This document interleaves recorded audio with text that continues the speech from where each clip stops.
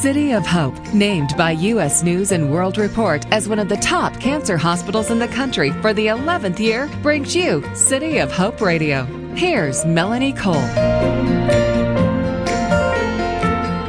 When you get sick, you want to know that your doctor is helping you and your unique set of circumstances. We're all different, and so are our cancers. What is meant by personalized medicine? We've heard this term before. My guest today is Dr. Elizabeth Meyering. She's an oncologist and assistant clinical professor who practices at City of Hope, Simi Valley.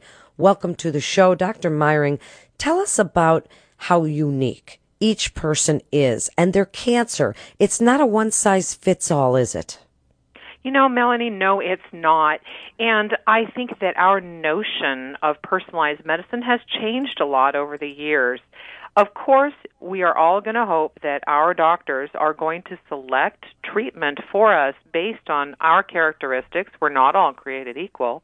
But as we learn more and more about the human genome and about the genetics of individual cancers, we find that we can actually identify targets that may be more effective and less toxic because we're just targeting cancer cells. So I think the notion of personalized medicine has changed quite a bit over the past several years.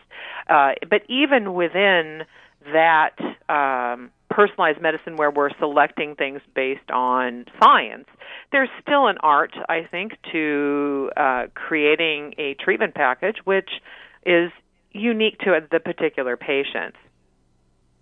Dr. Meyering, since tailoring that medical treatment to the individual characteristics or needs of a patient, or it's the certain type of cancer, I understand that everyone is unique and different, but you only have a certain number in your arsenal of things that you can do. How do you make it different for each person based on whatever it is they've got going on? Well, certainly we have to make decisions on what our goals of the treatment are. If the treatment is curative, then we're willing to put someone through quite a bit more side effects, as opposed to someone where we are just trying to help them live longer, feel better, knowing that we may not cure their cancer.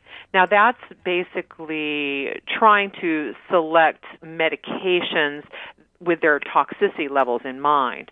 But when it comes to targeted therapy, that's actually something where it's a little bit more elegant, and I think that with the targeted therapy that the side effect profiles are so benign, well, I don't want to say completely benign, but better, then we have more options available, and they're broadening on an ever-increasing rate.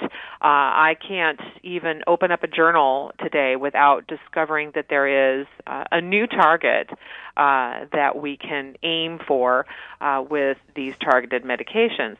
So certainly, it's a very complicated notion trying to put together a package. But like I said, the difference is what our goals of the treatment are, and also what the family and the patient's goals are. Do you think, in your opinion, that as personalized medicine becomes more advanced, that a pharmacogenomics, genomics, that these things might happen one day that would be tailored to our genetic makeup? Do you think the pharmaceutical companies are going to be able to, with the help of you oncologists, make drugs and things that are targeted to our specific genetic makeup and whatever cancer we might have? That is a really good question, and I think the answer is yes. Maybe not to quite such a simple, degree. But, for example, we know that women who carry the BRCA mutation can be treated with different groups of medications that are going to have a better chance of having efficacy as opposed to women who are not BRCA mutation carriers. So I think that answer is yes. The problem really is because each individual is unique and different, so are their cancers. And so we have to both target the patient and the cancer. But if I could just pause for a moment and say that we are making some dramatic headway with immunotherapy, and that is something where we are more targeting the patient. And so I think that the ultimate answer to the question is yes, and that is probably going to be the big wave of the future, and I think is going to be one of the wonderful and enormous milestones in American or human medicine, I think. So in this multifaceted approach to patient care that is personalized medicine, do you see that this offers a potential to detect the disease earlier? Is there risk assessment and prevention, detection, or is personalized medicine mostly geared toward treatment once you've developed something? It's more geared towards treatment once they have it, but I will tell you that people who are known to be carriers of certain genetic abnormalities, certainly they have heightened screening. Some of the conditions that we are aware of that are significantly related to increased risk of cancer are things like the Lynch syndrome, which increases GI-type cancers, as well as the BRCA mutation, which increases breast and ovarian cancers, among others. So certainly when people are known to be carrying these mutations, certainly we have heightened surveillance for them.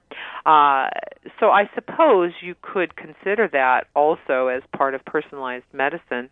Now, whether or not us having that knowledge in the future means that we may be able to do things to prevent their cancer. Stay tuned, because I don't know that we're there yet, but certainly I think we will be moving that way in the future. I think it's a little bit, it's a slippery slope when we start thinking about, do we test everybody, and then what does insurance do about that? I think we have to be careful not to fall down that slippery slope. Certainly, again, I've mentioned it before on other segments, the nurture and nature is certainly very important. Just because something is there genetically does not mean that it will happen biologically. So we have to be careful about that. So certainly, though, stay tuned for that. Well, and I'm interested that you mentioned insurance companies and this multidisciplinary approach. Do you think that as you work with various members of your team, that team together to help the patient receive really the best outcomes, do you think along the lines that the insurance companies will jump on board for this personalized medicine and see that it will save money in the long run to give this more targeted, personalized care? I'm hoping so. That is a topic of debate. Certainly, getting insurance or appropriate reimbursement, not only for the medications but also for the testing that may be necessary, is a hurdle that is, I think we're making some headway, and certainly they are warming up to the idea because, having more targeted therapy means having more efficacious therapy, and certainly treatment with therapies that aren't working just costs money and does not do anything for the patient. So I think that is an area where there are many people working on, but hopefully I think that once we have good tests that actually identify meaningful targets, meaning that we have a medication which may be efficacious in that circumstance, if we can sort of marry those together, I think we have a better chance of success. And I, from the insurance company's standpoint, I do understand, because with the escalating healthcare costs, these tests are not inexpensive. A lot of times people think, oh, what is it, a couple of $100s? No, these are in the thousands typically. So I understand from their perspective, but we do need to really have the bottom line in mind, and I'm thinking that they are beginning to come on board with this. In this age of personalized medicine, Dr. Meyering, in just the last minute or so, if you would, give your best advice for what you see as the future of personalized medicine and why people should come to City of Hope for their care. Well, in my opinion, having the resources and the clinical trials available to identify targets, to find out whether or not those targets are able to be appropriately utilized or manipulated, I think that really an academic institution is a good way to go.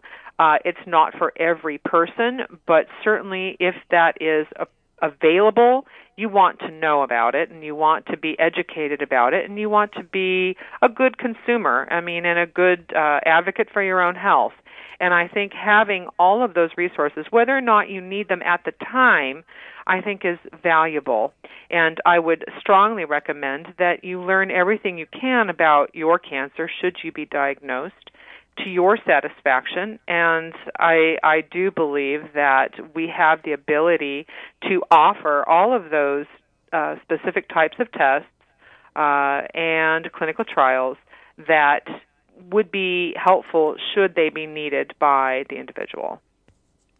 Thank you so much for such great information. You're listening to City of Hope Radio. And for more information, you can go to cityofhope.org. That's cityofhope.org. This is Melanie Cole. Thanks so much for listening.